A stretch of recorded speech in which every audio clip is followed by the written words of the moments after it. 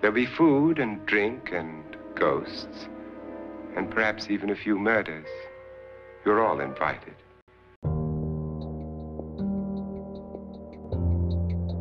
Welcome to Fear Feasts. I'm Vanessa.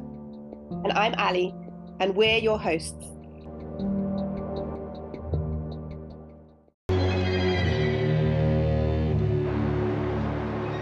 all right, Davy? Oh, yeah, I'm fine. Oh my God! Is that our house? Ali, I can't wait to hear what biblical quote you have for us today. Dear Vanessa, we've got another amazing Hungry House story this time. And I just want to say that every morning and every evening, the priests present burnt offerings and fragrant incense to the Lord. They set out the bread on the ceremonially clean table and light the lamps on the gold lampstand every evening. Have you guessed what we're about to look at today, Fear Feasters? If I have to be the one to spill the beans, I'm going to say we are going to be covering the book Burnt Offerings by Robert Marasco and the film of the same name, starring Karen Black. And yes, we are in for quite an interesting ride with both the movie and the book. So that was a great quote, by the way. Oh, did you like it? Mm-hmm. Do you feel more purified by it? I feel very purified now, especially because the whole concept of burnt offerings and fire, fire being very cleansing. Yes, I personally feel very edified in my soul at this moment.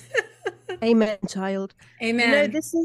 I was thinking about the title because I always do this with books. I read something or I watch a film and I'm so used to the title, even though it might not initially make sense to me when it comes to the story. And this is one of those times where I read everything. I watched the film a couple of times and then I'm like, burnt offerings. It's interesting, isn't it? Well, let's open the Bible. I know. Well, and what's interesting about it is that, the whole concept of a burnt offering, that's why I thought the title itself was so fascinating, is because, the concept of a burnt offering indicates sacrifice of some sort, usually human, mostly animal, that kind of thing. And there isn't any actual burning in either the movie or the film. There's a reference to burning toward the end where the main character references that she wants to burn the thoughts of the house out of her head. But beyond that, there's nothing about anything burning or being cleansed at all. So, do you want to be the one to give the synopsis? I think I'll let you do it this time because I have to say that you introduced me to the book and the film, and not only that, you gifted me the book, so thank you very much, and I'll let you do the synopsis because of that. Okay, excellent. So like you said, the book and the movie follow each other quite closely. It's basically the story about the Allardyce, the Rolfe family. So there's Mary and Rolfe, who in the book is extremely OCD about cleanliness. She's a little bit crazy, as all characters likely would be in these circumstances. She's married to her husband, who's named Ben. They have their aunt, what is her name again? Aunt Elizabeth. She's a big part of their family unit as well. And then they have their son, David. So they essentially go out to the country to look at this house that they've heard is for rent for the summer. They cannot stand living in the city another summer. It's hot, it's noisy in their little apartment. And Marion is a total clean freak. So she's basically harangued her husband into going out to the country to stay at this house. So they come across this huge mansion. It's a little bit run down. It's not in the greatest of shape. And it's owned by the Allardyce family. It's the brother and the sister. And they are very strange. They are some weird people, a brother and a sister. And so they take a liking to the Rolfe family, Marion in particular. They basically offer to let them rent the house for, I believe it's $700 for the entire summer, which, I mean, that back then that was super inexpensive. I mean, today that would be unheard of. But yeah, and they're in upstate New York. And this house is along a deck. It's got a pool. Like I said, it's very, very run down, but Marion falls in love with it immediately. So before the brother and the sister leave, they tell Marion, oh, there's only one other thing you really have to do other than, kind of keep the house looking nice, is leave trays of food for our mother. She's upstairs in the attic bedroom. She doesn't come out. She's quite elderly. All you have to do is leave her breakfast, lunch, and dinner trays and go pick them up and then cook for her next meal. And so, of course, Marion is like, "Oh, that's a little bit odd." And of course, her husband, who's much more, much more common sense in his head, thinks that's very odd because he says, "Well, that's a little bit scary. You know, you're wanting us to basically be responsible for the health and well-being of this elderly woman over the summer. You know, where are you guys going to be?" And the brother and sister, who are pretty elderly themselves, and they have this very weird handyman, and they're like, "Oh, we'll be around. We'll drop in, or we'll give you a call or something. You know, don't worry about it. Just make sure mother has her 3 meals a day and cook for her, and that's it." So the summer progresses. Marion is in heaven. Her husband Ben, he's been trying to write a novel. He's a professor, and their son David is there enjoying the house and stuff like that. And then Aunt Elizabeth is there. She's a painter. So they have this little like happy family moment. In fact, there's a really cool moment with food when the four of them move in, and this is shown in both the movie and the book, where they raid the refrigerator, and the Allardyces have left them all of these bottles of champagne, a roast chicken, all of this marvelous, wonderful food. And Ben is very skeptical. He's like, what's going on with these people? This is a little too good to be true. So as the summer progresses, Marion continues to cook for Mrs. Allardyce, and she starts to notice that things are improving in the house. Like she'll find walls that were kind of broken down that have been repaired. The pump and the swimming pool, they couldn't use the pool because it wasn't working. They couldn't clean it. The pump starts working, and the swimming pool begins to be pristine and beautiful and clean. Furniture starts to get repaired mysteriously. Windows start to be repaired, cracks start to be repaired. And as time goes on, you realize that the house is sort of coming alive around them. It's responding to the energy of all four of the people in the house, particularly that of Marion, because Marion is the sort of the caretaker, the caregiver. But it's sucking the energy out of Aunt Elizabeth. You know, she was this very energetic woman when she came with them, and she deteriorates terribly throughout the movie and the book, and sadly, she ends up dying. Ben, the husband, it affects him mentally. He starts to have weird hallucinations about this terrifying chauffeur in a limousine. He's more of an undertaker, really. It's a memory he had from childhood, and he starts seeing this terrifying specter of an undertaker slash chauffeur driving this huge black hearse everywhere he goes. And in the movie, this chauffeur, that scarred me for life. I saw this movie, I think, when I was, I don't know, 11 or 12, and to this day I think about that chauffeur and I just shudder. And yeah, he's quite creepy. He reminded me of the Slender Man a little bit. He's quite tall. yes, Yeah. totally. So, and then David is a typical young man, and he's growing up as well, and he wants to explore the house, he wants to touch things. And as time goes on, Marion becomes much more secretive and protective of Mrs. Allardyce on the third floor.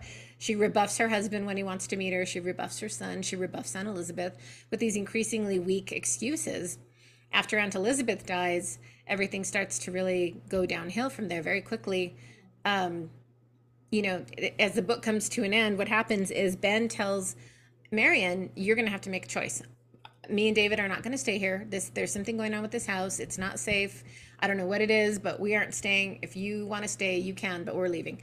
So in the book, and what ends up happening is Ben and David try to leave, and the house doesn't let them. It causes them to have a terrible car accident. Ben is basically in a coma, can't do anything. So Marion has him sitting by the pool, and David is out swimming in the pool one afternoon, and the pool just starts to like push these huge waves up. He tries to save his son. He can't, so he falls, bashes his head on the stones of the pool, dies. David is drowned. Marion is left alone in the house.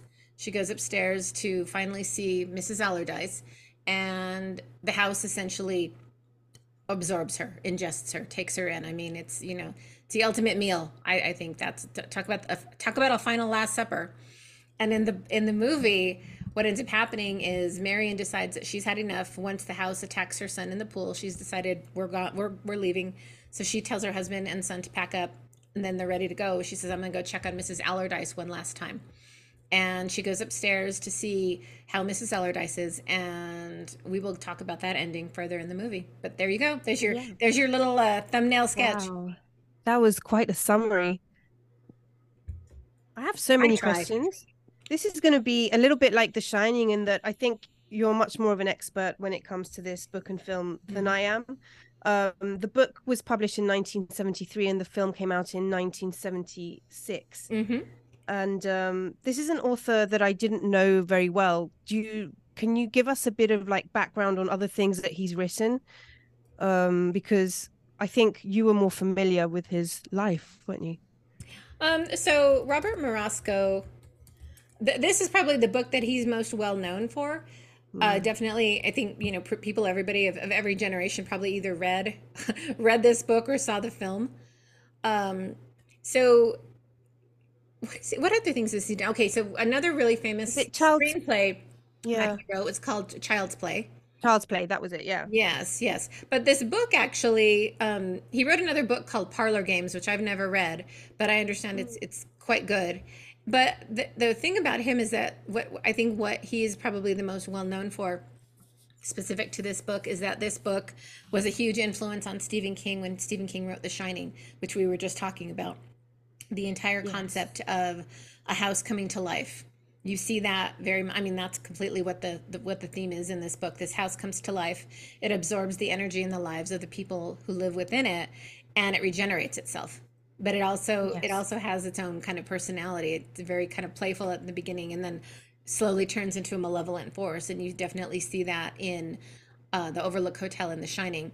So, you know, and I had actually never known that. I figured when I was researching the book and the movie, I saw that this movie had been, and the book rather as well, had been a huge influence on Stephen King. So of course that made me love it even more, because I absolutely love The Shining. But it, you know, And you know, when I go ahead. Yeah, no, I just wanted to say that when I heard about that and I read it in the introduction I think there's a new introduction to the newly printed Stephen Graham Jones. Yeah, and I think it's a great introduction. He's another very well-known horror author. Yeah. He's one of those kind of modern horror authors that are big now, like Grady Hendrix, Paul Tremblay, who we covered last season, Stephen Graham Jones, who we'll probably cover later when we cover slashers. I think we'll probably talk about his books. Okay. But yeah, I wanted to say that it gave me. I felt a little bit sad because I feel like, and not just because I don't know this book, because I think it's not as mainstream as obviously things that Stephen King has written, but the amount of influence that it has exerted on other authors is probably a lot more than that he will ever have any credit for or be remembered at all. And and I just found that a little bit sad. He comes in 73 when The Shining comes out in 77, but he's in between The Haunting of Hill House, which is 59. Yeah, I feel like his positioning is a little bit unlucky when it comes to visibility, but probably he influenced a lot of people. You know, this story and the plot reminded me of so many other stories, like even Get Out, even The Skeleton Key, or The House of the Devil that we covered as well. Hereditary. The fact that there's an older person, you know, hidden at the top floor, and that in an big old house and things like that. The Changeling of the movie Hereditary, just the whole idea of this family, whatever you want to call it, this family curse being handed down generation after generation. I mean, and it's like, to me, it's a fantastic haunted house book and movie, but it also, to me, speaks very eloquently about the concept of generational trauma, which is something that you see a lot more of in modern horror. You know, Hereditary, Get Out, movies like that. It was very much a precursor, I think, to that. And I definitely think that this book has been, like you said, a huge influence on a lot of these other similar types of films. Even the movie The Skeleton Key, which is sort of cheesy, but you know, you've got that same concept. I know I mentioned that. No, I'm totally reminded me of that. But I think the idea of the woman being in the house and somehow being the vessel through which food-wise things are being fed out, and then they are in fact being fed themselves to the house, is something quite common. It reminded me of Rosemary's Baby a bit as well. Did it remind you of that? Yeah, it did. Well, and you know, and I also thought, you know, just speaking and to tie it to the concept of food, which is, you know, the significant theme of our podcast. You know, to me, it's very significant in the sense of the ingestion horror. And again, we talked about this with The Haunting of Hill House. We talked about this with The Shining. This concept of these human beings being the thing that is eaten and taken within the belly of the beast, so to speak. But what I thought what was interesting about the book, and they don't show it as much in the movie, but the book, they get very much into the detail of Marion cooking these meals for Mrs. Allardyce and taking them up to the attic and leaving them. And it's like her day completely revolves around Mrs. Allardyce's breakfast, lunch, and dinner. And Mrs. Allardyce doesn't always eat her food. And it's interesting, you start to see this pattern of when she does eat, it's when things start to happen in the house. And so Marion notices, oh, there's a half of a coddled egg that was eaten, and there's a couple of bites of toast that have been taken out of this bread, and you could tell there's a few sips of tea. But as the book progresses, Marion herself, in some kind of a state, obviously the house has started to take her over, she starts to eat those meals. So I thought that was really interesting foreshadowing of sort of the end of the book. You know, like her eating the meals that are meant for Mrs. Allardyce. She's the one who finishes the meal. She eats the wonderful chicken soup in the fancy tureen, and she eats the chicken and eats the potatoes. And it's so fascinating that while the house is slowly ingesting them, she herself is ingesting what is meant to keep Mrs. Allardyce alive. A wonderful little kind of irony. rebellion. It's a kind of rebellion against the role that she has as caregiver and provider of, and kind of or probably not provider, but that she prepares the food for everyone, and that she has to keep things ticking over. And in a domestic scenario, she is in charge, in fact. And you see this, and I just wanted to go back to the beginning, because as with most adaptations from book to film, we see that the beginning, they are all driving to their destination, whereas the book normally starts where they are in another location, probably in another house, and they haven't even started packing to go to this terrible house where they're going to go. So they are in a small apartment. Well, I think she's got about 3 bedrooms in this apartment in Queens. It's just that it's very noisy, and her husband Benjamin is like really frustrated by someone who's playing the piano, and you can hear the noise outside, and they're quite frustrated at the fact that they're living in this place and it's cramped for them, in the sense that, it's just noisy and they want to get away. They want to go somewhere different, somewhere which is more peaceful, and spend a nice summer. And as you said, they're taking Aunt Elizabeth, and so that's how it all starts off, and that's the reason. And Benjamin does kind of, he is a little bit opposed, but she uses her ways with food and with other things to kind of convince him and entice him into the idea of, let's have a picnic lunch when we go, and all these nice kind of this nice imagery surrounding food to entice him and to convince him. But really the decision has already been made by her, and she's already made some calls to go and see houses. So, this is all surrounding food in because they have Davy, who's a kid. And this is a couple of questions I have for you, because he is eating something called a ring-a-ding Oh, ring-a-ding. a ring-a-ding cake. A ring-a-ding. Okay? Yeah, it's like a mass-produced pastry. It's like a little chocolate cake, and it's so you get it in a packet. And it's dipped in chocolate, and so then the chocolate kind of dries, and then it can be packaged, and you bite into it, so that the melted chocolate sort of forms like a little bit of a crust over the chocolate cake. And is that different from a Yankee Doodle? Is it different from a what? A Yankee Doodle?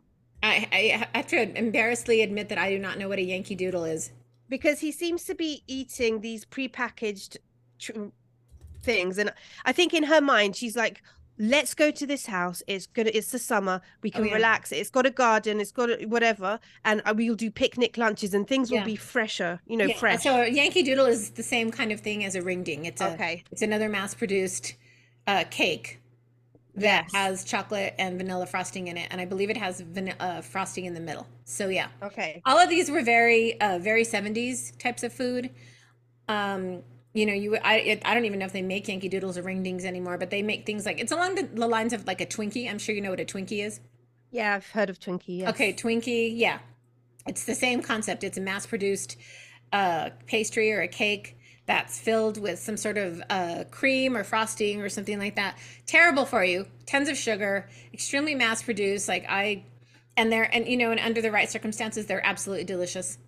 You know, Yes. sometimes you just want something that's just really bad for you, and you enjoy Mm. every little bite of it. You're like, I know this is terrible for me, and I don't care. I'm gonna eat this ring ding and this Yankee Doodle, and gonna enjoy every bite of it. But after a while, you're As like, you know, Vanessa, as you know, I would never do something like that. no, nor have I ever done anything like that. But let's not talk about the Kit Kat, the So six bar Kit Kat that I ate 2 weeks ago. God, it was good. does it? I didn't know it existed. Yes, they Um, do. so listen, this for me was really, really important as I was transitioning from this idea of the big haunted house in Shirley Jackson and going to this small apartment. We have this kind of different type of horror, which I call sunny sky horror. This is by no means a real category. It's just in my mind because it's like more sunshiny and bright. And but they are in a kind of city which is defined by her as hell. So they're in Queens, and the space is not as she would want. And I think this is a time where people have achieved something in their Hmm. careers where they can have a second home. This is not the case for them. So No. she's feeling in this some sort of Well, it's also frustration. it's very class conscious as well. She's very conscious of their class, of the class of the people who live around them. She's a snob. You can see it in you know, the opening section of the book, which fortunately was cut out of the movie because I found that to be incredibly boring. I suppose it was meant to be there as sort of, you know, a character analysis of the three main characters, but you know, she's not a terribly likable person, and I think as time goes on, you see that she's not a likable person, particularly as they move into the house and she becomes more and more enamored of the house, and she's more and more willing to let her husband go by the wayside. Like, you know, she continually rebuffs him for sex, which is quite a, you know, a change from when they live in that apartment in Queens, because that's when she sort of uses sex to entice him into doing what she wants. So it's a real interesting, you know, 380 that she does on him. But she also is becoming increasingly indifferent to her son. She's very mean to Aunt Elizabeth toward the end of the book and the movie. You know, poor Aunt Elizabeth is just this elderly lady, and you know, everybody knows that there's something weird going on in that house. So you start to see, you know, and I think you can make an argument that she's similar to Jack Torrance in the sense that the hotel took him over and brought out these negative personality aspects in the same way that the Allardyce house brings out many negative qualities in her. But I think you Yes. can't bring something out in somebody that wasn't already there. And I think that's Yes. sort of the genius of this book and King's book as well, is, you know, these people are already fundamentally quite flawed. And you see that in Marion's character in the book, and particularly she's incredibly OCD when it comes to being clean. Like, she's a nag. She nags her kid, she nags her husband. She's like, did you pick that up? Did you pick that up? Did you do that? Did you clean this? And like, give it a break, lady. It's summer. Calm down. Or, you know, and as I probably should have said, calm the fuck down. There. Oh, I don't think we want that on the table, do we, sweetheart? Not on the pretty mahogany. Why don't you pour it and bring the bottle back to the kitchen? But there aren't any glasses. Well, there's a goblet. It's better than glass. It's silver. But I don't want a goblet. I want a glass. You heard what your mother said, Davy. You are messing up her table. But there's a naivety to this whole thing, and it makes it sometimes it hurts my heart, because even in The Shining there is a kind of optimism and slash arrogance that this time it will be different, that there is a reason why this will work out. And there's a great joke at the beginning, because Aunt Elizabeth says, are you sure you want to take an old lady on your holiday, not knowing that there's an old lady in this house where they'll be anyway. I know. So the naivety is that, or the arrogance of it, is that the house is so cheap, and they think that it's because there is a catch, okay? And that catch is that there's this old lady they have to look after, but that they can deal with that. A little bit like Little do they know. exactly, a little bit like in The House of the Devil, where that's, again, I would say not an arrogance at all. That's kind of desperation, where the protagonist is so in want and in need of money that she needs to believe that it will be fine, even though she has this feeling in her gut that it won't be, and in fact it isn't. So I think here we see that there's a lot going on in terms of the complexity of the reasons that set them off on this journey, and that allow them to accept the terms, and that again, like The Shining, it gives a lot of depth and different layers to the story, which I really, really loved. And it had me so interested from the beginning. And it's the type of writing as well that gets me really, really involved in the plot. I think another interesting aspect of the food in this movie, and it ties into what I had said before about how Marion is very basically used to kind of manipulating Ben into doing certain things or getting certain things, either by sex or by food.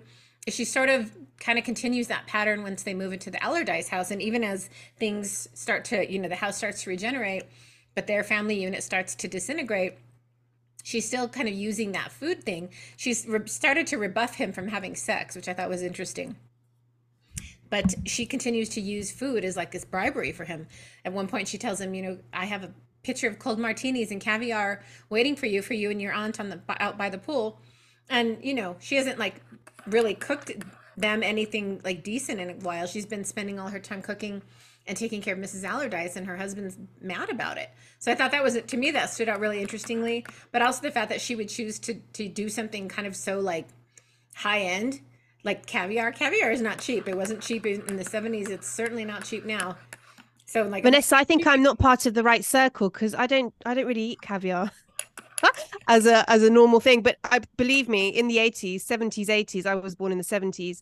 In the 80s, I do remember people having caviar quite often. So what's going on with that?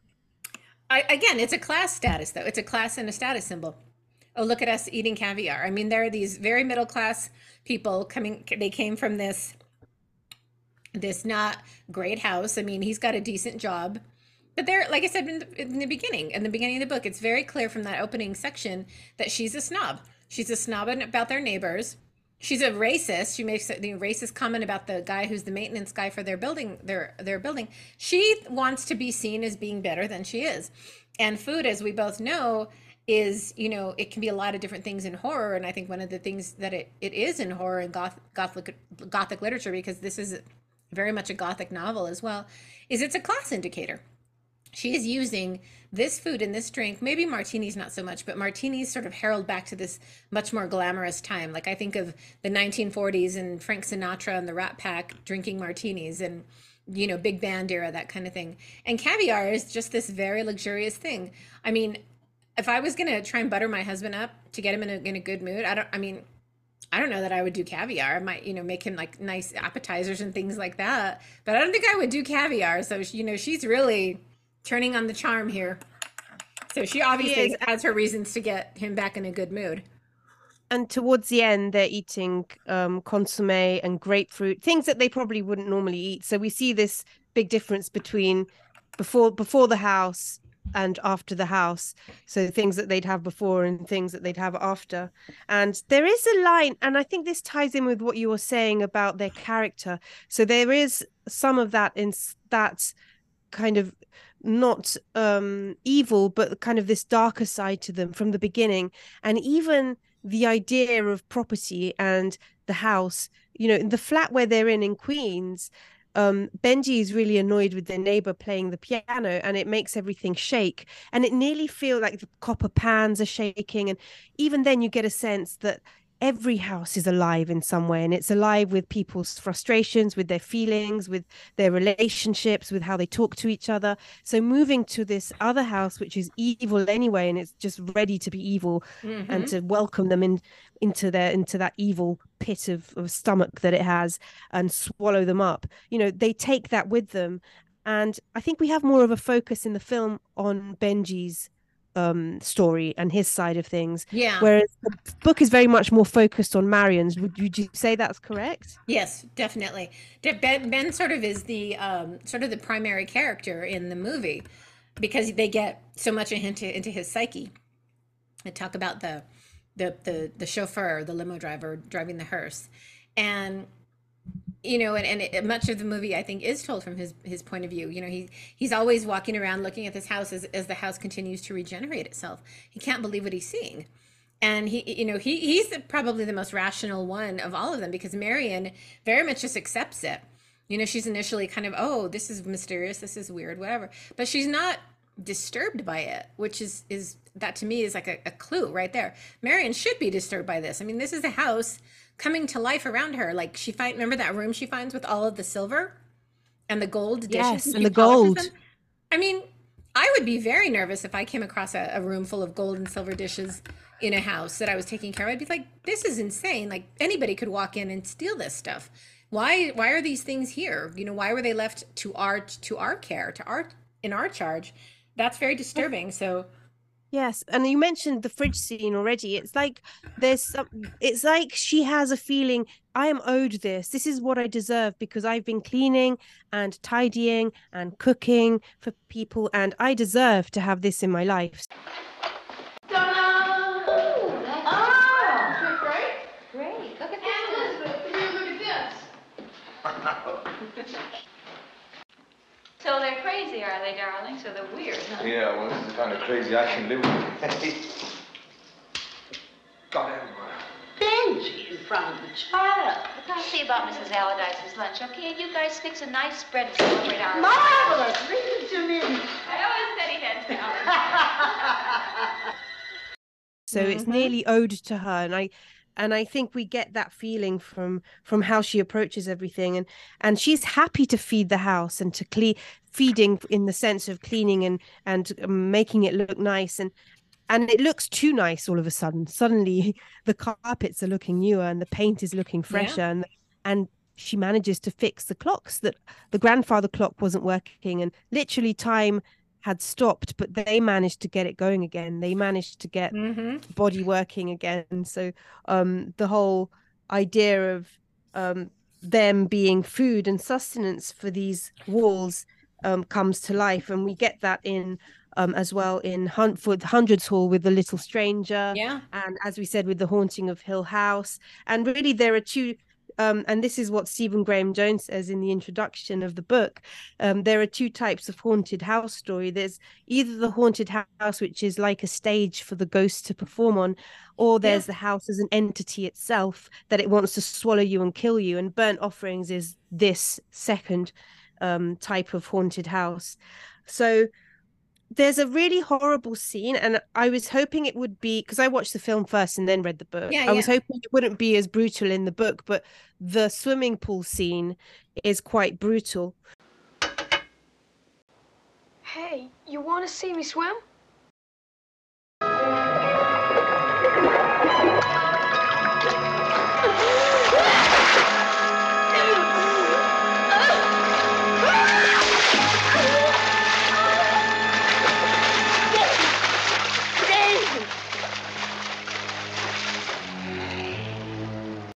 And just to go back about what you were saying, when Marion's, she should be more aware and in control. This is one scene where, again, she's being kept inside the house. She doesn't have that much power. Only towards the end, we see a brief voice within her body crying out to Benji saying, help me, help. But really she's not aware and she's not conscious of what's happening. This is like she's a woman inserted in the structure of patriarchy, unable to break free. This is just a metaphor for that. Like she's within the walls of a system, and everything is happening outside. Aunt Elizabeth is out there, who is decaying before everyone's eyes. Such a fun-loving older woman, and now she couldn't walk and couldn't talk properly. Anyway, in this swimming pool had to cut back horrible. on her. Had to cut back the gin in her martini. They make a big deal about that. She's like, I'm gonna have three quarters vermouth and 1/4 gin now. It's like this big thing. Like I have to, cut back on my my martini there. It's really funny. Yeah, it is. And I think the book and the movie itself also are kind of a treatise on just consumerism in general and consumption in our society, and the things that we put on pedestals, houses and wealth and class and money and position, and they're all just this facade, and beneath it you scratch the surface and you uncover all this horror and this terror. Yes. Well, Marion comments on how things aren't looked after. And it is a bit like this idea of consumerism where we're just consuming new things and throwing them away before they even get old. But they keep, Aunt Elizabeth, by the way, she's not that old. She's 73, 74, which I think Not is old at quite all. young. She make her look really old in the film, but I don't think she's really, that old. Well, now it wouldn't be considered that old. So there are two scenes near the water which are interesting, and I wanted to ask you if you thought you knew why, because I don't, why they happen near the water. So the Benji and Davy incident, and then the Marion and Benji incident all happen kind of near the pool. Mm-hmm. What is it about the water, do you think? Is there anything there? I mean, it's possible you could think of the water as sort of a conduit of the house trying to get into Ben, because Ben is a very logical, calm, responsible, and you can see that both in the movie and the book. He's very level-headed. He's very down to earth. He doesn't believe in ghosts. He doesn't believe. In fact, he's the one that questions the house. Like, why are they letting us? Why are they letting us stay in this house for $700 for the entire summer? I mean, that's 3 months. That's unheard of. And so, he's very much set up as the character who is going to be the antagonist to the house. And I think possibly that the water, like I said, is some type of a conduit to getting to him, breaking down his barriers, maybe. Because a swimming pool in many ways is kind of comforting, like a bathtub. Like, you're surrounded by water. It's like going back to the womb in a way. It's comforting. So that's the only thing I can think of, because generally in horror, or even in like folklore, and you think about things like bodies of water tend to be the thing that the evil cannot pass. And I'm thinking specifically of the Lord of the Rings trilogy, the first movie, when Arwen is taking Frodo to the elves because he's been stabbed by one of the ring wraiths. And this is the movie, not the book. And so she's racing through that forest, and she's got him on horseback, and she crosses that body of water, and she tells the ring wraiths to come and claim him. And then they start to come across the water, and the water just rises. Generally, though, generally that's what the concept is. And you also have the concept of, like, the river Styx in Greek mythology, and only certain people can pass it. Only the dead can pass, things like that. So water has some interesting connotations, and it can sometimes have what might be considered opposing connotations. Water is life. Water is this, water is that, but water also can represent death. So it's part of, I think, the overall dichotomy that we see in that house. Ironically, that house is coming to life by causing destruction and death. And there are these two episodes that happen are very violent. So the first one is that Benji and Davy are just messing around in the swimming pool, and things get out of hand. And Davy doesn't actually know how to swim, so he's not meant to go in the deep bit. But Benji plays with him a little bit too roughly, and then starts getting violent, and it's a very scary scene. And then the second one is between Benji and Marion, where they start kissing, and she asks him to stop, but he doesn't, and she feels uncomfortable being with him around the house. It's nearly like the house is a second kind of person in their relationship, the third person in their relationship. And I noticed that a lot more emphasis was made in the book about a certain humming that she hears as she's approaching with the trays of food to bring them up to the elderly woman. She can hear a humming from within. And I don't know if we hear that in the film. I don't remember hearing the humming. I may be wrong. But in the book, it's a really big thing because it's soothing to her. It's attractive and it's soothing. And so, yes, I found that really interesting. I agree with you. No, the hum is not a thing in the movie. I think it's just too subtle. It's probably why it wasn't included.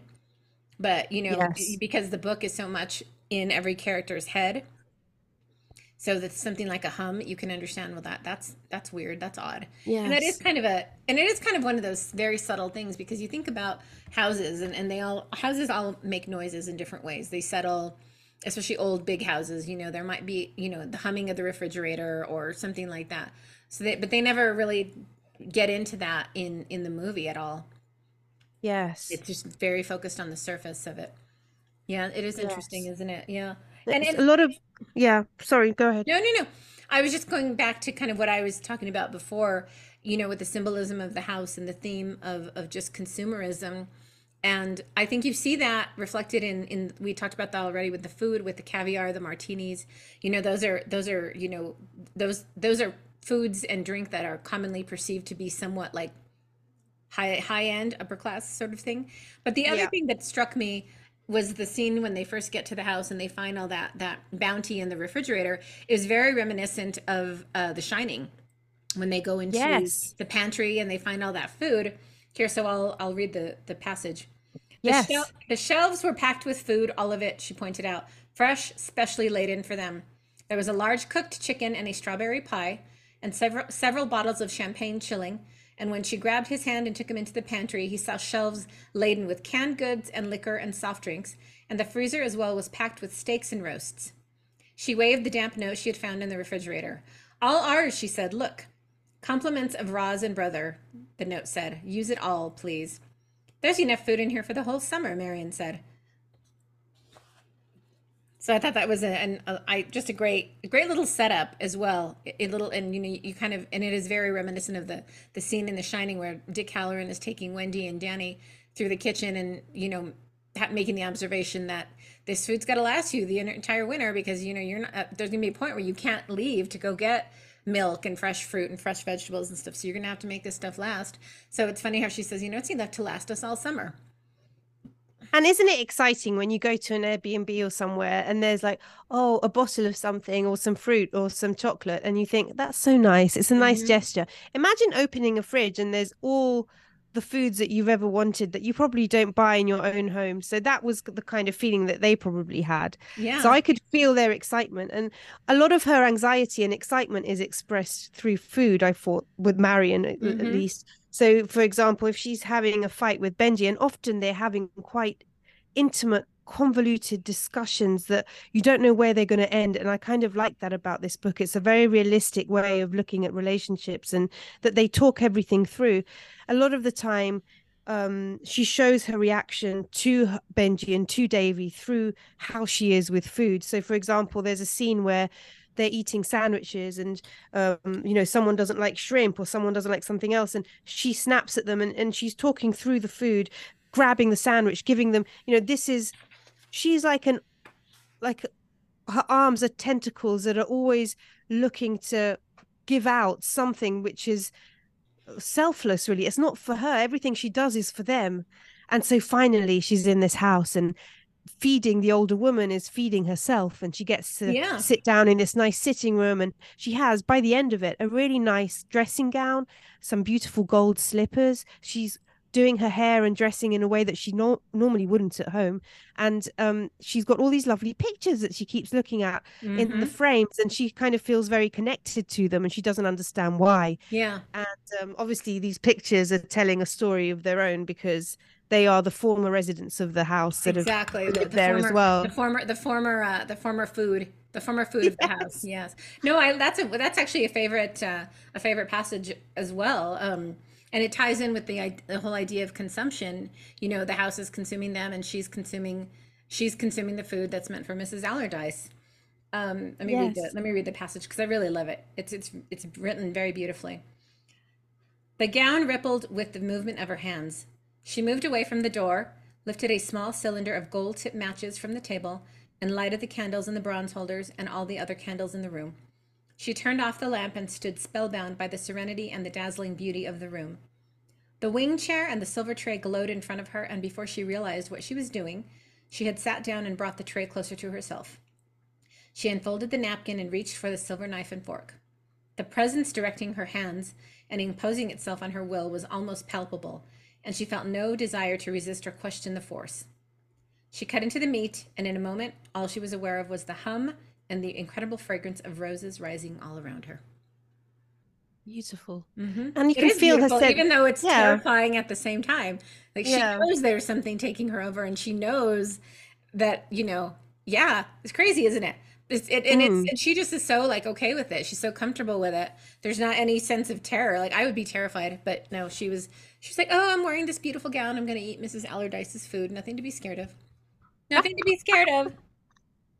I just love that she is a robot by the end of it. She doesn't know what she's doing anymore. No. And the old woman is invisible, really. No one ever sees her. I mean, a few times Benji tries to go into the room and Marion's like, no, don't you dare. Marion! What has she been doing up there? Been getting her tray. You see her? What's she like? She's asleep. I'll see her later. But the old woman is invisible. She's not there. And that's kind of symbolic of these people who consume without thinking about their future. There is no afterwards for them. No. And so she personifies the house, really. And she compares it to marrying Ben as well. She says the house was what she'd always wanted. So it becomes more important to have the house than to have Ben. In fact, one starts to think that perhaps the only reason that there are marriages at times is you want the whole package, you want the home, you want the kids, you want everything, but you don't take each individual as and for what they are, and so that kind of modifies a certain behavior, and you become that house, you become the function of that house. Yeah. And that also involves, cooking and cleaning, and especially cooking 3 meals a day. I mean, you accept a holiday home, you would accept to cook 3 meals a day for someone you don't even know and you can't see. She's doing it anyway for others. Why not do it for this old lady? That's how bad it is. Exactly. That's how terrible it is anyway. So really, and, there's and no I love fairness how in that. And then kind of go and riffing off of what you just said, I love how it kind of subverts the traditional concept of what we think of as home. Home is the heart. Home is where the heart is. And literally, she finds the heart of the house up in that attic. But it's also interesting to consider as well that, what do houses represent in general? They represent safety and security. They represent the one place on earth where we control who enters and who comes in and what is done there. Our homes are our fortresses, basically. And she begins to really start seeing this house as being her very own as time goes on, forgetting that, no, this house doesn't belong to us.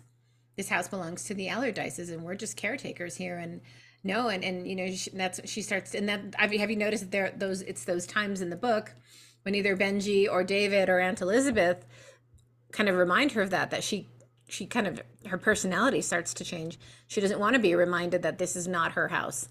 She starts to develop this certain sense of entitlement when she starts finding all of those valuable dishes and those beautiful trays and everything. And even there's that section in the book. I don't recall that if it was in the movie. I don't think it was, but Davy accidentally drops a crystal bowl.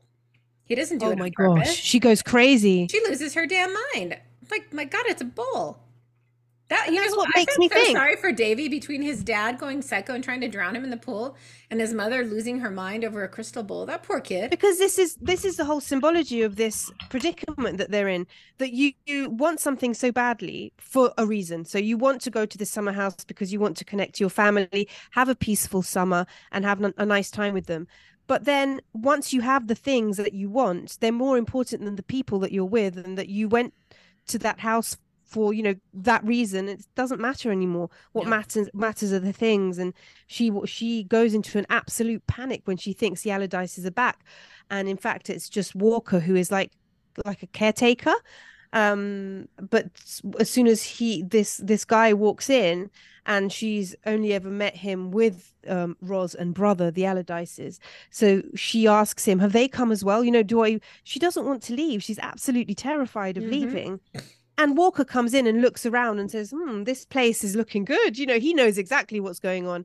And you get that at the beginning. So I like the circularity of that, because when they come in, the brother and Roz say something along the lines of, children are very good for the house. And you're thinking, what does he mean? How can anything be good for the house? And then you put and then you realize, together. because, he's the youngest one. He's probably got the most juice that house can absorb. Yes, exactly. It really does, and it really does absorb all of them in different ways in the end. Like Ben, poor thing, it hits him in his mind. He's very cognizant of everything going on around him. He knows that there's something wrong, and so it attacks him by giving him these horrible headaches, these debilitating headaches that he has. It attacks poor Davy. I don't know that you could say it attacks Davy in any way, but it's feeding off his life force. And then poor Aunt Elizabeth, it's just sucking the life literally right out of her. And then Marion, of Yes. course, Marion is just being more and more gradually absorbed. And you see it because one of the subplots of this book is the color of her hair and the color of Aunt Yes. Elizabeth's hair. Like a big issue is made because she starts to go gray in this house, and she's very proud of her looks. There's a section in the book where she's looking at the mirror in the beginning, and she's like all she's 35, which obviously you and I both know is not an old age at all. But No. she's very conscious of being 35, and she's very proud of her colored hair, her blonde hair, and Aunt Elizabeth is proud of her hair as well. And so the longer they stay in that house, the more that their hair, but for both of them, starts to go gray, starts to thin. And Benji even comments on it at one point, which I'm like, oh, dude, don't comment about your wife's hair color. No, bad idea. Bad idea. Her hair starts going grey, and in the beginning Marion's touching it and thinking, this is weird, I've got 2 or 3 strands of grey hair. Then suddenly it's a lot more, and she starts liking it. She starts enjoying that she feels that way, because it's like she's becoming someone else that she recognizes now. She doesn't care about Aunt Elizabeth dying. Davy's not well either. Then they leave. She doesn't care by then. She just wants to be in the house and doesn't feel anything for anyone anymore. No. That's what she wants. She wants the house. Look, Elizabeth is dead. Doesn't that mean anything to you? It means a great deal to me. Davy? Marion, I am not sure that anything means a great deal to you except this bloody house. Do you understand that? Well, that isn't true.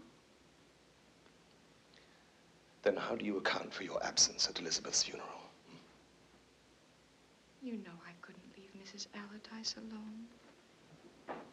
Love that, and it's very creepy in a very intimate way. I get the same feeling from reading something like Rosemary's Baby that I get from this, and the way that she handles things, and the way that she is so proud of anything to do with food and with the kitchen and with cleanliness and the home. And there is a pride in that, because it means that you know how to take care of the place you live in and the people that you are surrounded by.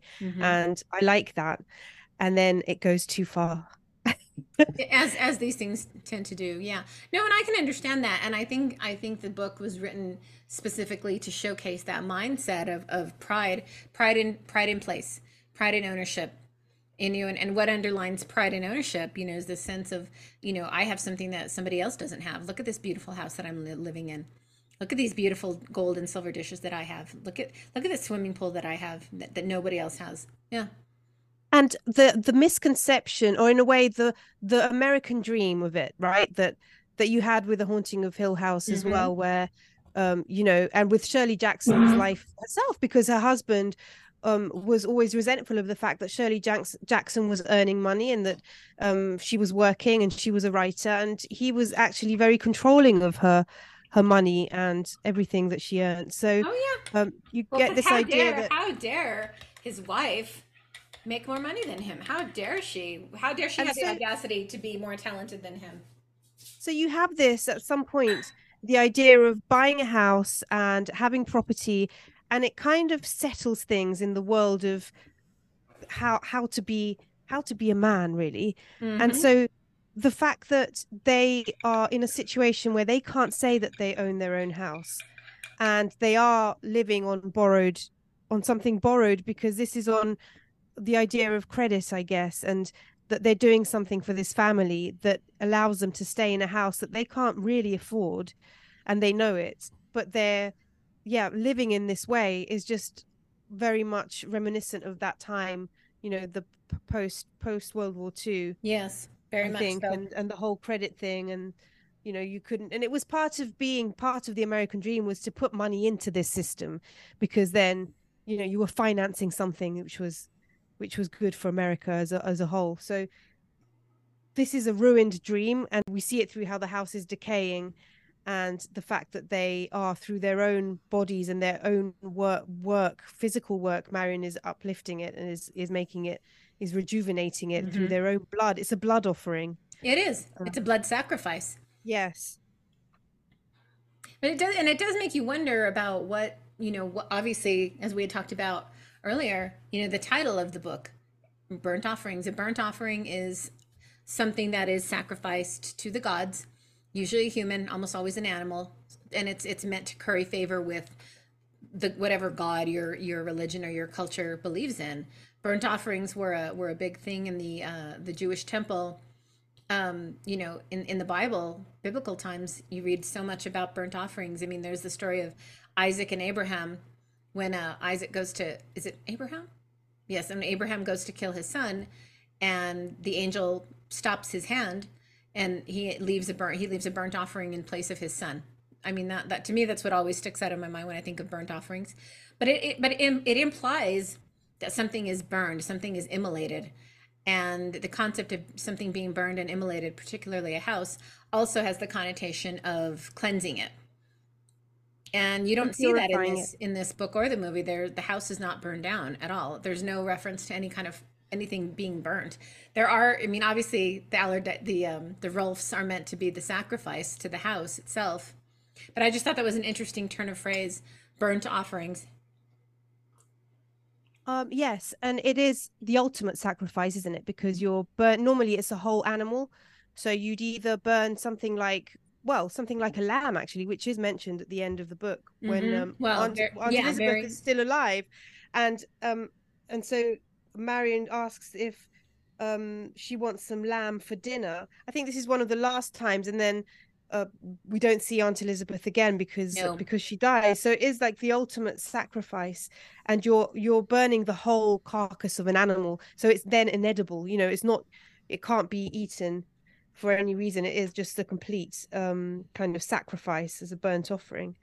So it is, it is complete submission, and I think it kind of symbolizes the seriousness of intentions. You're meant to not have sustenance from food because you've burnt everything. You're meant to have sustenance from that as a sustaining power in itself. So you're meant to get energy from the act of the ritual, which is why it's so interesting that Marion is very ritualistic in everything that she does, and it's 3 times a day, and she has to give Mrs. Allardyce, you know, an egg for breakfast, soup for lunch, and it's a protein and a vegetable for dinner, and that's it. She does it every time. So there is a ritual, and she becomes part of those rituals, I think.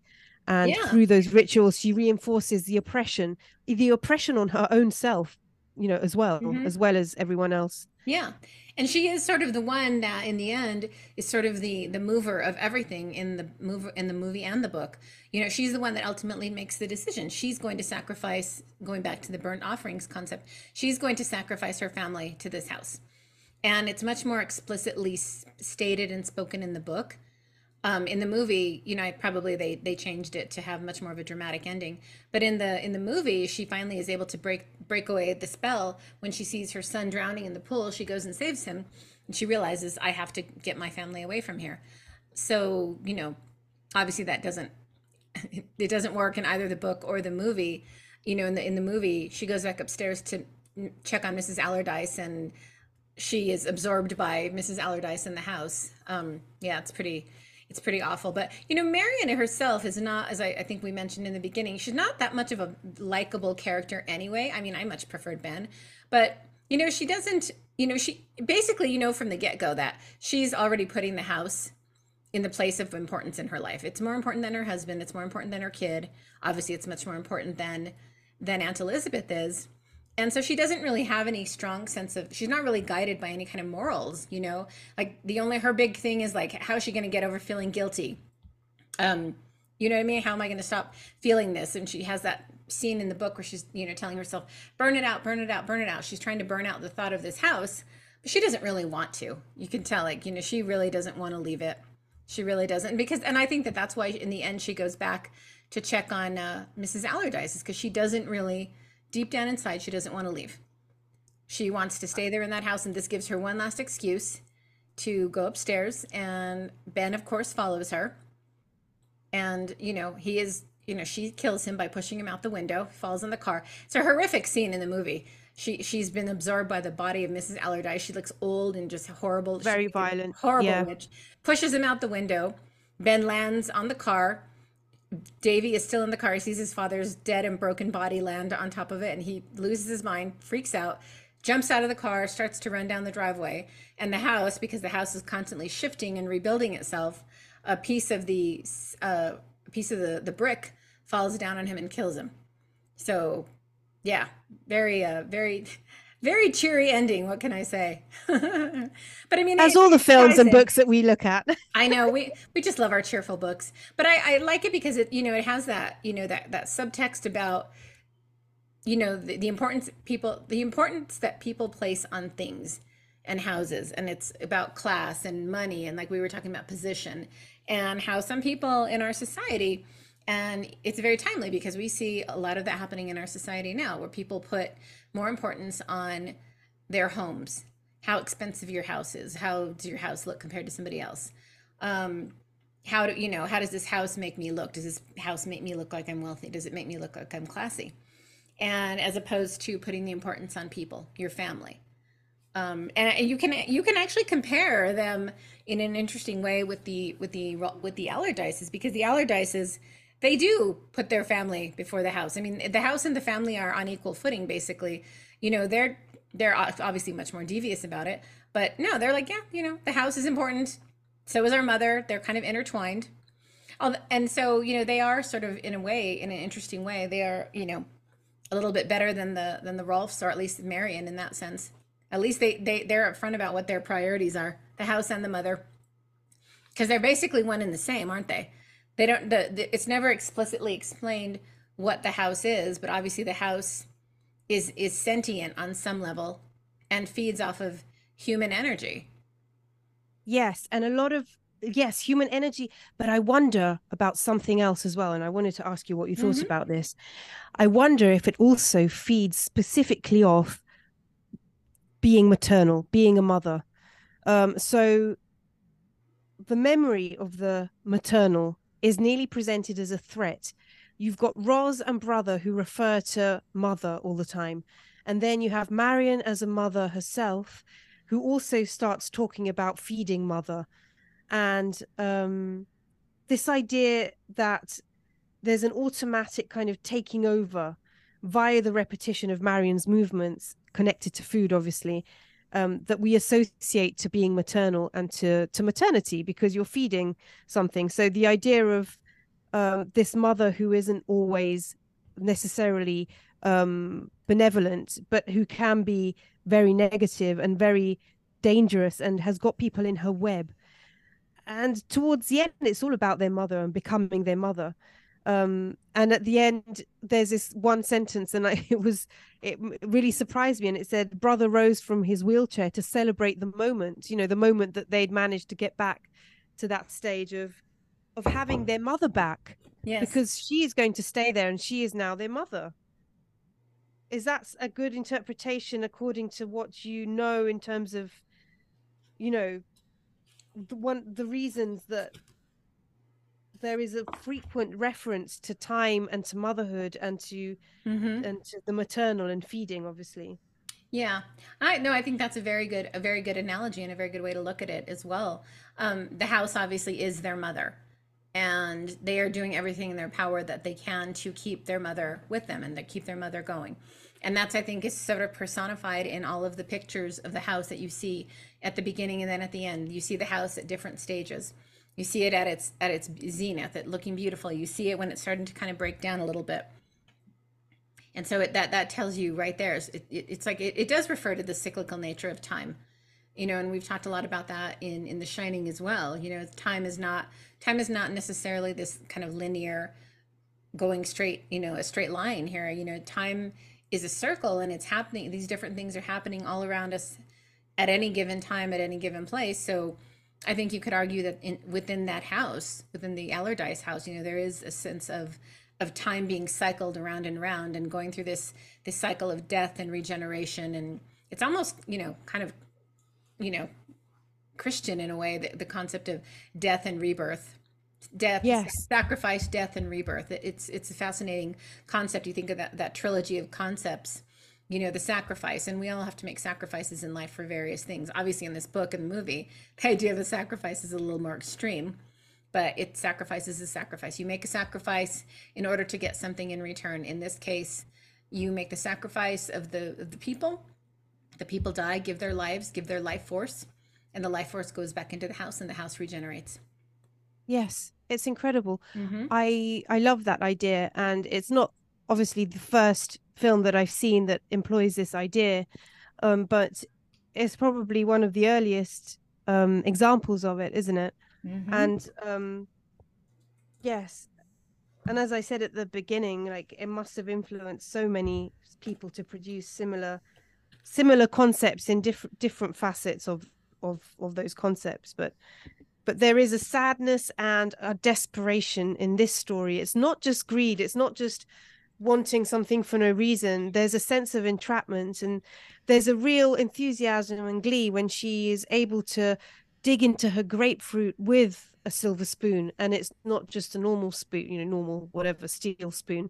When she opens the closet and there's gold, and there are tablecloths and candelabras, and Beautiful finally this is her glassware dream come true. Mm-hmm. But what does she have to give up in order to get to this? And Yeah. that's where the real story is. And I feel that in perhaps more modern renditions of the same idea, you have this is a little bit lacking. It's a bit less obvious and a bit less clear, and it's probably more about the theatricality of it. And Yeah.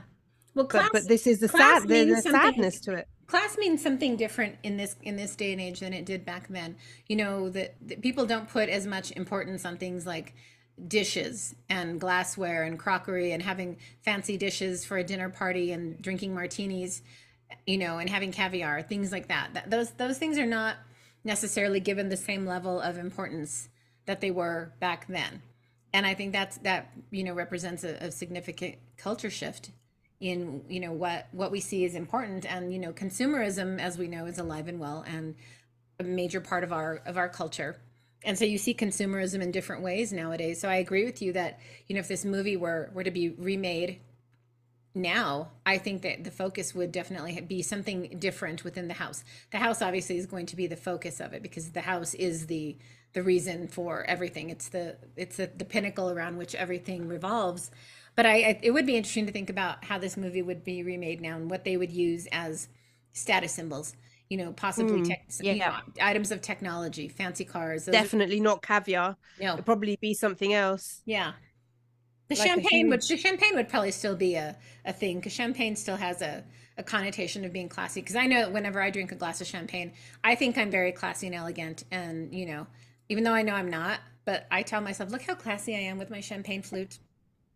Have you seen those huge croissants that are going around on TikTok, and you dip them in? They're like the size of more than my head, like my whole body, and then you dip them into a cappuccino, and that's quite trendy. Maybe we'd get one of those in a modern viewing of this. You never know, a ginormous croissant. Yeah. Well, people would be definitely posting about this house on social media. That's for certain.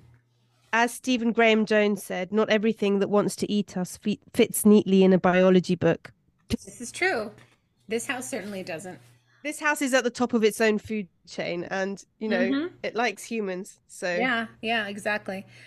But and obviously, and you made a good point earlier when you were talking about was the house specifically attracted to certain types of people, certain the maternal instinct. I think there's something to that. I think it's definitely drawn more to people with a certain instinct than others. It's obviously going to break down everybody in the family unit in the end, as it does here, but it definitely is drawn to the person who is going to be the caretaker, and in this case possibly the person who is so drawn to these surface things, these dishes, these there's how many references to this in the book? I want to say there's got to be like 6 or 7 references to the spode tureen that she takes Mrs. Allardyce's soup into. That struck me because I've always wanted to have a fancy soup tureen. A tureen. Yes, they reference this spode tureen like many times. Here's an interesting little a little quote. They're talking about Aunt Elizabeth. So he found Marion prepping Mrs. Allardyce's lunch tray in the kitchen. David's on the terrace, she said, with a book. He says it stinks, but he seems to be plugging away. The G.I. Joe is good for 20 minutes. How much did you pay for it? I forget. He told her about Aunt Elizabeth and Marion without any wasted motions. Hot soup into the blue spode bowl, said, if I hurt her, I'm sorry. The fact is that she was in his room. And then it cuts, I'll skip a few of these paragraphs to Marion preparing the tray. She placed the bowl on a plate and moved them onto the silver tray, adding an immaculate white linen napkin and a silver spoon, which she held up to inspect. I mean, you know, I love that. this conversation that she and her husband are having about something very important. You know, she's concerned that Aunt Elizabeth, in kind of a senile moment, accidentally went into her son's bedroom and inadvertently turned on the gas and tried to strangle him. And her husband's trying to explain to her what happened. And all she cares about is setting up the blue spode soup tureen and the silver platter and the napkins. Yes, that's her focus, the dishes. It's what she's used to doing mechanically. So that's where she feels most relevant and useful. Yeah, and there is a sadness in that, but also there is a satisfaction and, in a way, a bit of revenge as well, you know. Mm-hmm. But no one's to blame. So it doesn't feel that satisfying. Yeah. No, there really isn't that's what I thought was an interesting aspect about the book, is you don't really get a sense that the book, it's not necessarily an antagonist. The house is what it is in the book. It has always been there. It always will continue. The Allardyces, the Allardyces, you don't get a sense that they are necessarily malevolent or bad. They're just doing what they have to keep Mother in the house alive. You know, you don't get a sense that they're bad. But the movie, the two characters that played the brother and sister, the male was played by an actor named Burgess Meredith, who, you know, was around for many, many years. He was in the Rocky movies with Sylvester Stallone. He played one of his trainers. He's so bizarre in that movie. He's so weird. And they're both so creepy. You don't get a sense of them being creepy in the book, but in the movie, like, that house is weird. Those people are weird. You can understand why Ben is like, wait a minute, $700 for the summer? I don't think so. Yeah. It should have just turned around. He has a sense. He is less kind of taken by the dream of something. Marion's more about the imagination, about dreaming about how things could be, and she's obviously stuck indoors a lot more. Ben isn't, you know, he's out and about. He comes home, he asks for his dinner, he gets handed a sandwich and a beer. You know, you see that right at the beginning. So he's not that invested in and doesn't see the utility of this sense of freedom that the house obviously is able to give Marion. And it's an entrapment and freedom at the same time. She says, well, seeing as I have to be trapped, I may as well be trapped in a gilded cage. Allie, I think we've covered everything in Burnt Offerings. The fact that there literally are no burnt offerings in the book. That's number one. All the food references. There's a lot of food. And just the whole idea of consumption as an overall concept, and very much as a way of people living their lives. So I don't know about you, but I'm totally inspired to go and cook now. What do you think you're going to make? Well, more than cook, because to be honest, this has taken my appetite away slightly. I might make a cocktail. And because they go on about martinis so much, I might make a Marion martini and put some special ingredients in it. Oh, do tell. To rejuvenate myself instead of making myself look older. Okay. Are you going to put some of that rancid chlorinated water from the pool? Maybe, and I'll call it Maison Martini. Oh, a rejuvenated house. Ooh, ooh la la. What about you? I think I'm going to make a strawberry pie.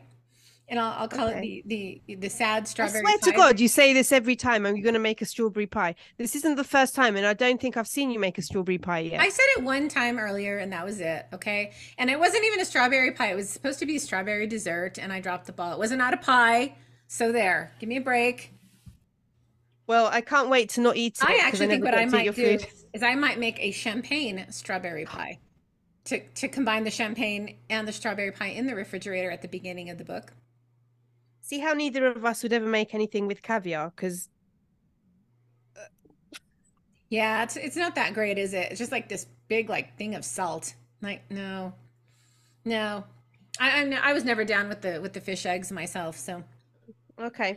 Well, I guess we know what we're making then. Okay, sounds great. So I can't wait to have your Marion martini with chlorinated water at the bottom to rejuvenate you. And I can't wait to have your strawberry pie and champagne with a champagne sauce. Yes. Actually, I think I might macerate the strawberries in champagne. And on that note, I will see you soon. That's it for this week's episode.